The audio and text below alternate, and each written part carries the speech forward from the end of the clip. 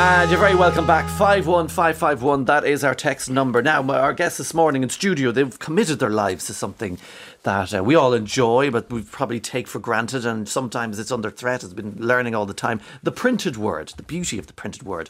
Harry Havelin and Freddie Snowe, good morning to you both. You're both involved in the National Print Museum in Dublin, where you share your skills and your stories from a life in the craft. And they're also among the many printers whose experiences are captured in this new book, which I'm looking at here. It's called Strange Types and Odd Sorts, which will be launched today. And as we'd expect, and it would have to be, it's obviously a gorgeous printed publication. Has to be. Yeah, it has to be. Harry, actually, I'm going to start with you. Tell us about the National Print Museum, what goes on there, and what you do there, Harry Havelin. The National Print Museum has a big collection of old technology printing equipment. Now, this is equipment that would have been used in the past before computerization. And in the 1970s and 80s, when technology was changing, some people decided that it would be a good idea to try and save this equipment for the future. So some of the equipment was stored in the headquarters of the Union in 35 Lower Gardner Street, but that was no longer, suitable. And eventually, through the good offices of Bertie Ahern and a few other people, they got the old Garrison Chapel in Beggar's Bush up there on Haddington Road. And in 1996, President Mary McAleese opened the National Print Museum, and it's been there ever since. It's a working museum, open every day except Monday, and you can go in there and see old printing equipment as used in the past, typesetting equipment, printing equipment, proofing equipment, and ruling machines and so on. And we have open days as well when all the machines are working and people can see the hot metal being turned into lines of type and so on. The beauty of printing goes on, but more importantly, along with all the machines, you have the living historians, which are yourselves as volunteers. Isn't that right, Freddie? That's correct, yeah. Because will you give us a sense of, let's go back to the printing apprenticeships and how kind of important that was to you, especially when you were growing up in your own family. Well, I come from a very strong printing background. Going back, my grandfather, my uncles, my aunts. The only thing was my father wasn't a printer. And this caused a problem because at the time, and I started in 62, my brother started a year older than me in 61 as an apprentice. Sure. You had if your father was a printer, you had a better chance of getting into the clothes shop as an apprentice. Right? Oh, right. And then it was open to the general public, right? And it was difficult to get an apprenticeship. 3 boys, as I said in the book, 3 boys would be nominated, and the family connection was very important. Right. So my mother, strong-willed woman, was determined her sons were going to be printers like the rest of the family. Yeah. And in my case, she ended up going into Gardner Street, which is the headquarters of the union, saw Nicky McGrath, who was the General Secretary of the DTPS, the union, and said, printer sons get first choice. After that, it's printers' grandsons.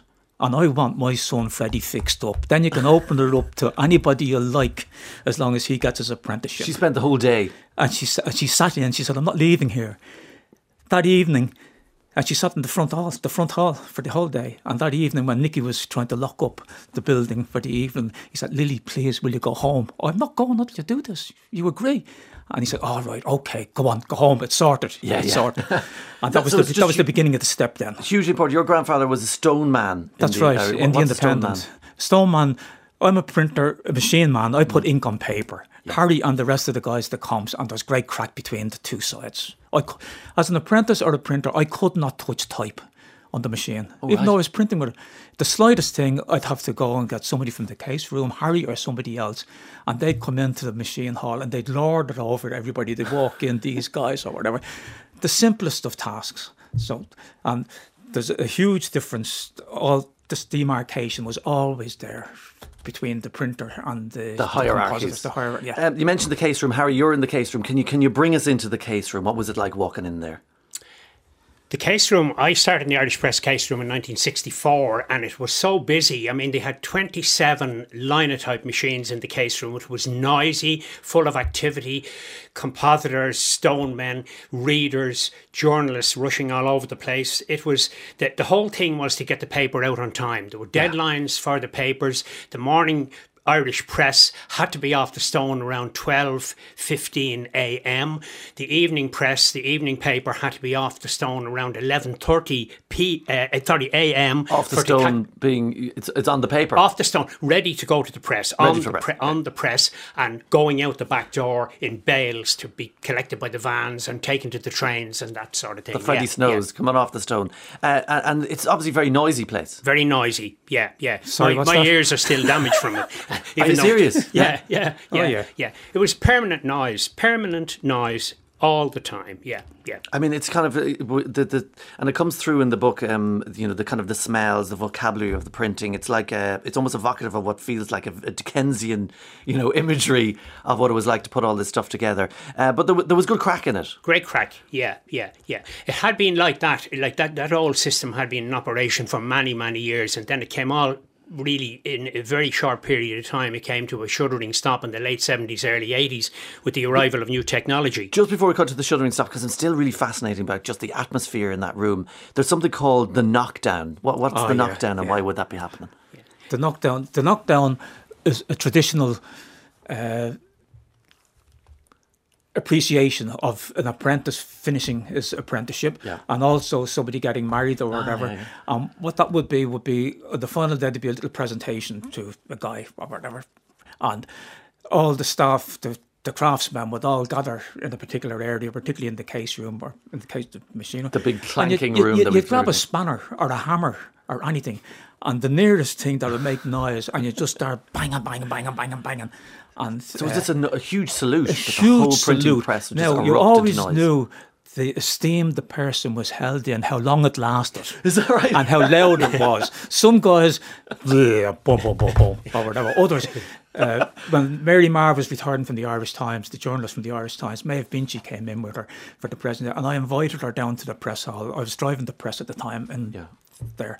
And to start up the press, which was a great honour for somebody outside the craft to get that honour. Oh, really? And we welcomed her when she came in. She was a great character, and Maeve was sitting over the corner, and we gave her a traditional knockdown or whatever. Brilliant. And that went down. And Maeve, when we were finished and all that, Maeve said to me, on the way out, she says, she says, the hairs were standing up on the back of my neck. She says, I've never heard anything as emotional in my life.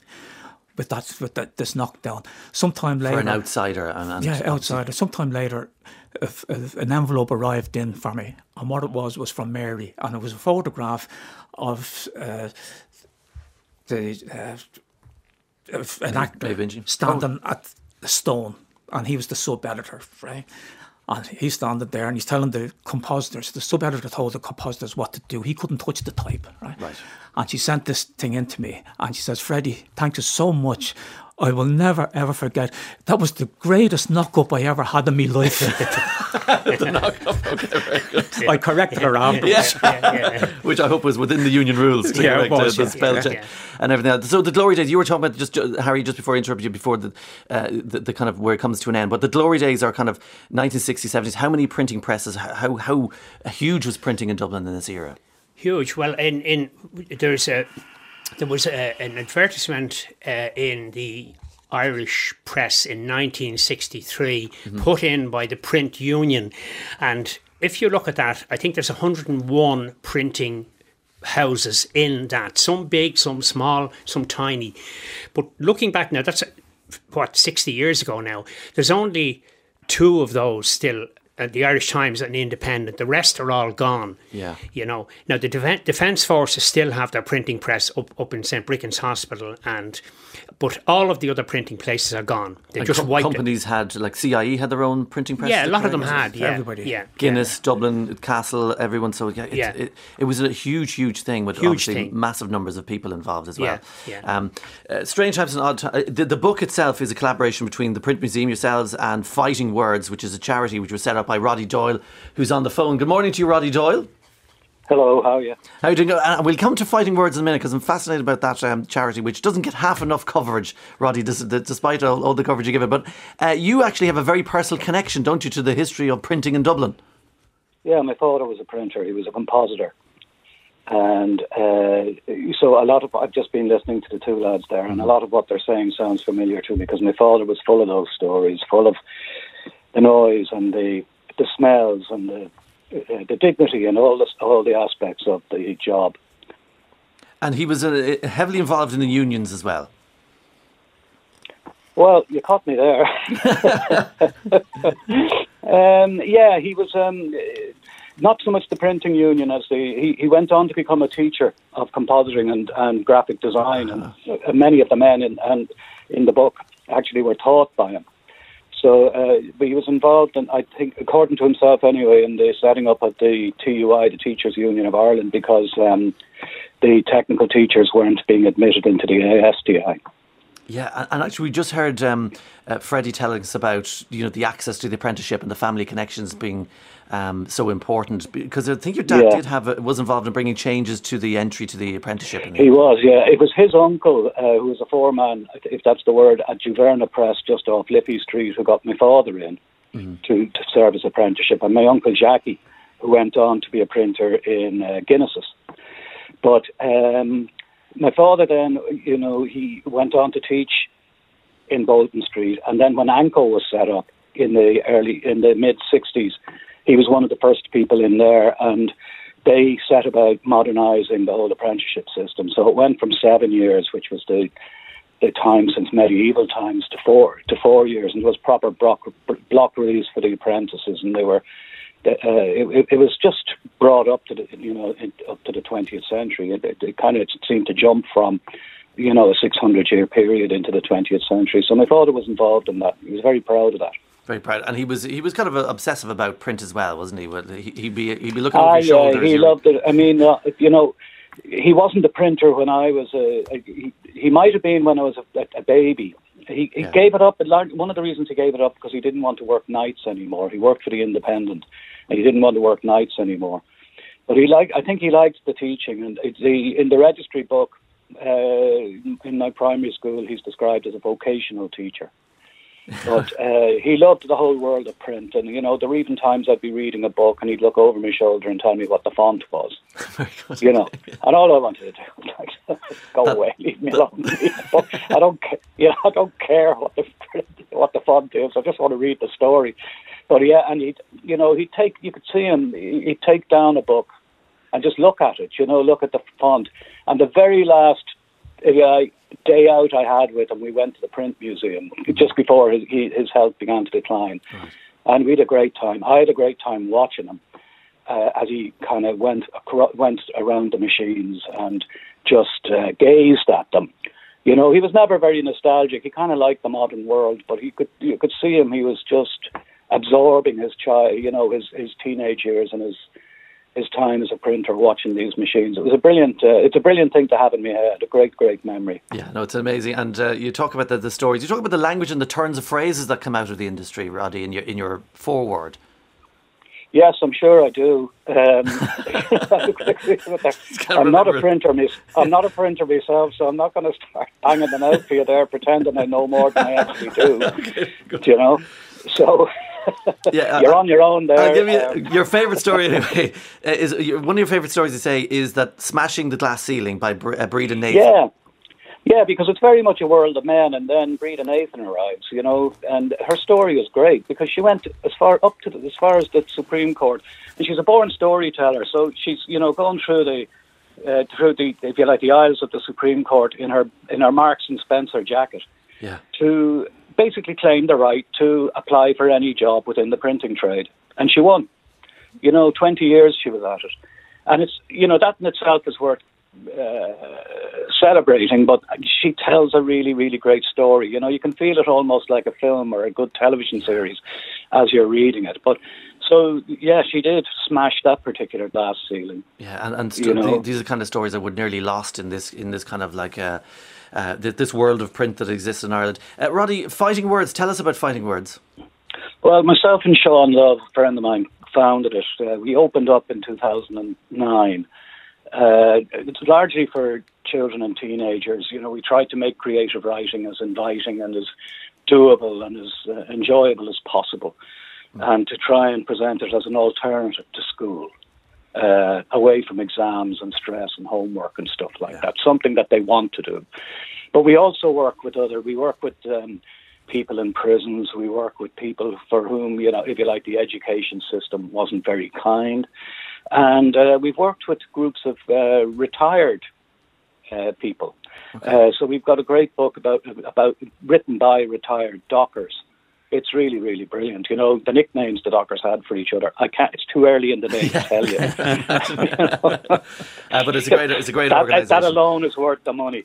And it's also a terrific book. I don't think musicians ever retire, but it's a book about written by musicians, from the show band era, really, the kind of glory days of the ballrooms and the show bands.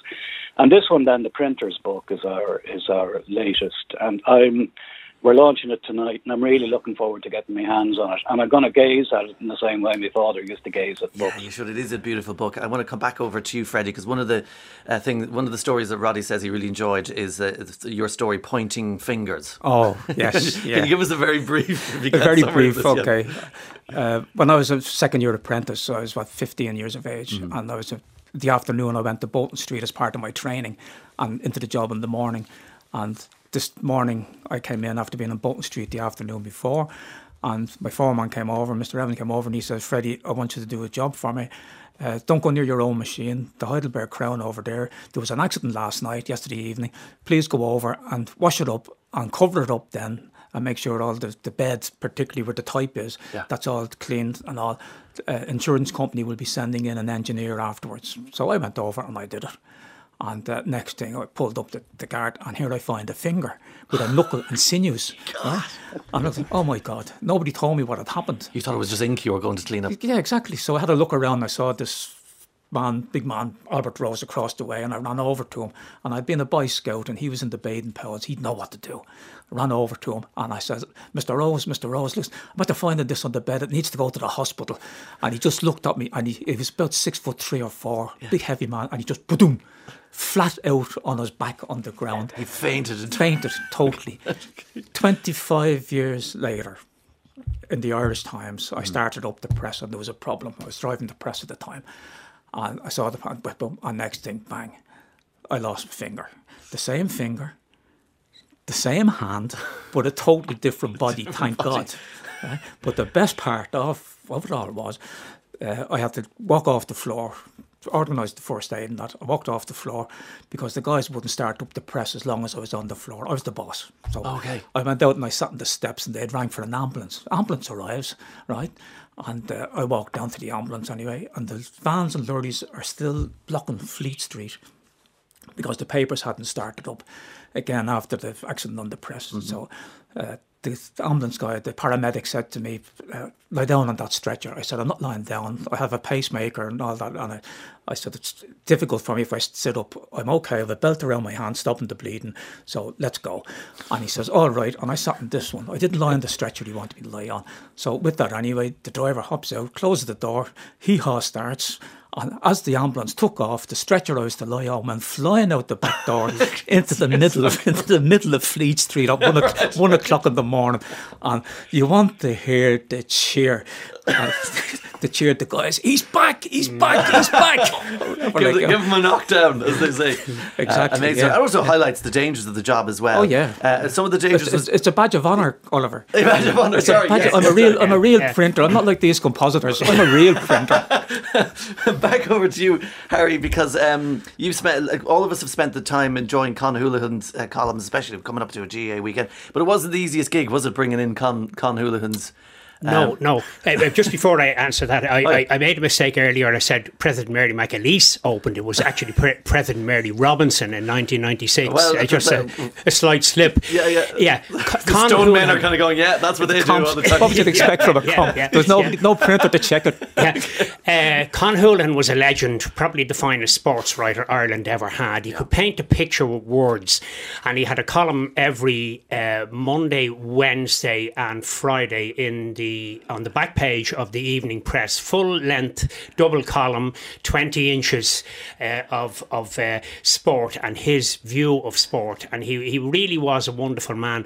Having said that, his writing was appalling. He used to write handwriting. Yes, he used to write. He never, none of his stuff was ever typed, but he would write it a paragraph to a single page, sort of a 10 by 8 page of newsprint, and he'd scribble out a paragraph. And when I started setting Con's stuff, it was like trying to decipher old hieroglyphics.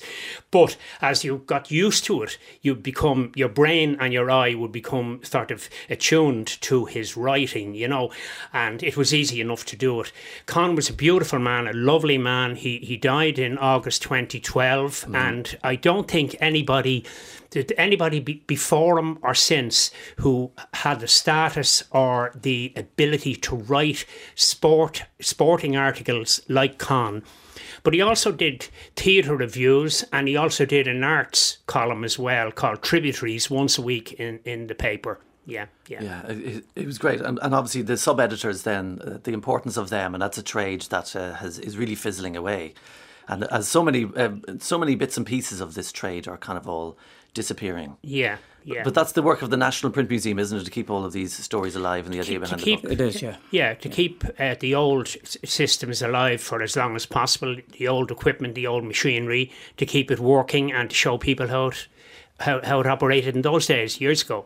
One of the problems we face in the print museum now is that, like the industry, the letterpress industry, the hot metal industry, that's it's nearly gone, except for the Renaissance now with the artists and people like that and the museum to keep this alive. We're the last men standing. Right. 3 of us printed a proclamation, Alf and Billy and myself, and the 2 of them have passed away. Vinnie Caprani's passed away. Explain the printing the proclamation thing, because it's... in 2016 we printed a replica copies of the proclamation very successfully on a machine we have in the museum, that a Wharfdale, which is similar to the one that was used in 1916 to print the original. Right. Which is one of the great stories of printing, isn't it? It's a great story, and it's amazing the number of people, though, when they come along and they see the machine there. We actually printed 100 copies on very special paper, and we invited whoever bought a copy went online and immediately sold out within days. Of course, yeah. And people from Australia, America, it was unbelievable. And anybody who bought a copy, we were trying to raise money for the museum as well, and anybody who bought a copy got an invitation to come on the day to see the replica copy being printed to the hour of the centenary. 100 years later on our machine, and we printed it, and it was absolutely amazing to see. All that the museum was full. We're actually still, believe it or not, Oliver, we're still selling copies. We have copies in the museum that we're still selling, not on the special paper, right? Okay. And people are still getting in touch and are still looking for them, still buying them. It's absolutely amazing, and thanks a million, Harry Havelin and Freddie Snowe, for revisiting and honouring this amazing craft, because it was a craft, wasn't it? Yeah. There is someone on the line. Okay, we're going to go to someone. We've Monica's on the line. Monica, good morning to you.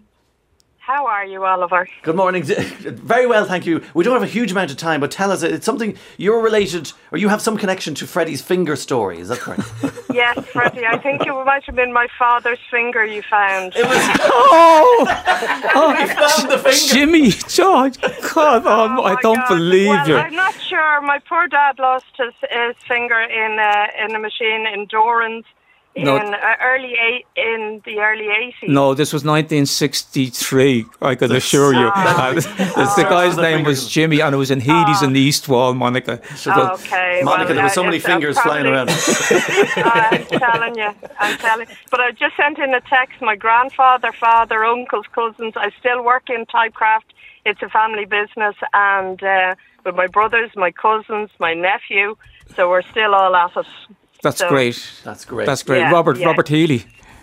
We Doran's. Doran's, yeah. He knows them as well. I do. I know. I sold printing ink for 5.5 years. I know everybody. Monica, thanks a million for phoning in. And to get to the important bit, there's the Print Museum, obviously, guided tours Tuesdays to Fridays, 12 p.m, Saturdays at 1 p.m. For families, there's encouraging booking for family-oriented tour times. That's Tuesdays, Fridays, 2 p.m. nationalprintmuseum.ie. Strange Types and Odd Sorts, a peek into the world of print in Ireland, is being launched this evening. Roddy Doyle, I think, is still on the line, maybe still there. Thanks a million, Roddy. And thanks you're welcome. Thank you. I really enjoyed that. Absolutely amazing. And when's the next book out, Roddy? September next year. Oh, September next year. Take it easy. But I've a version of Peter Pan set in Dublin going on in the gate at Christmas. Oh, really? You've got a Peter Pan in the gate going out this Christmas. Okay, very good. No printing involved there, but keep them in mind, you know. Yeah, we're available.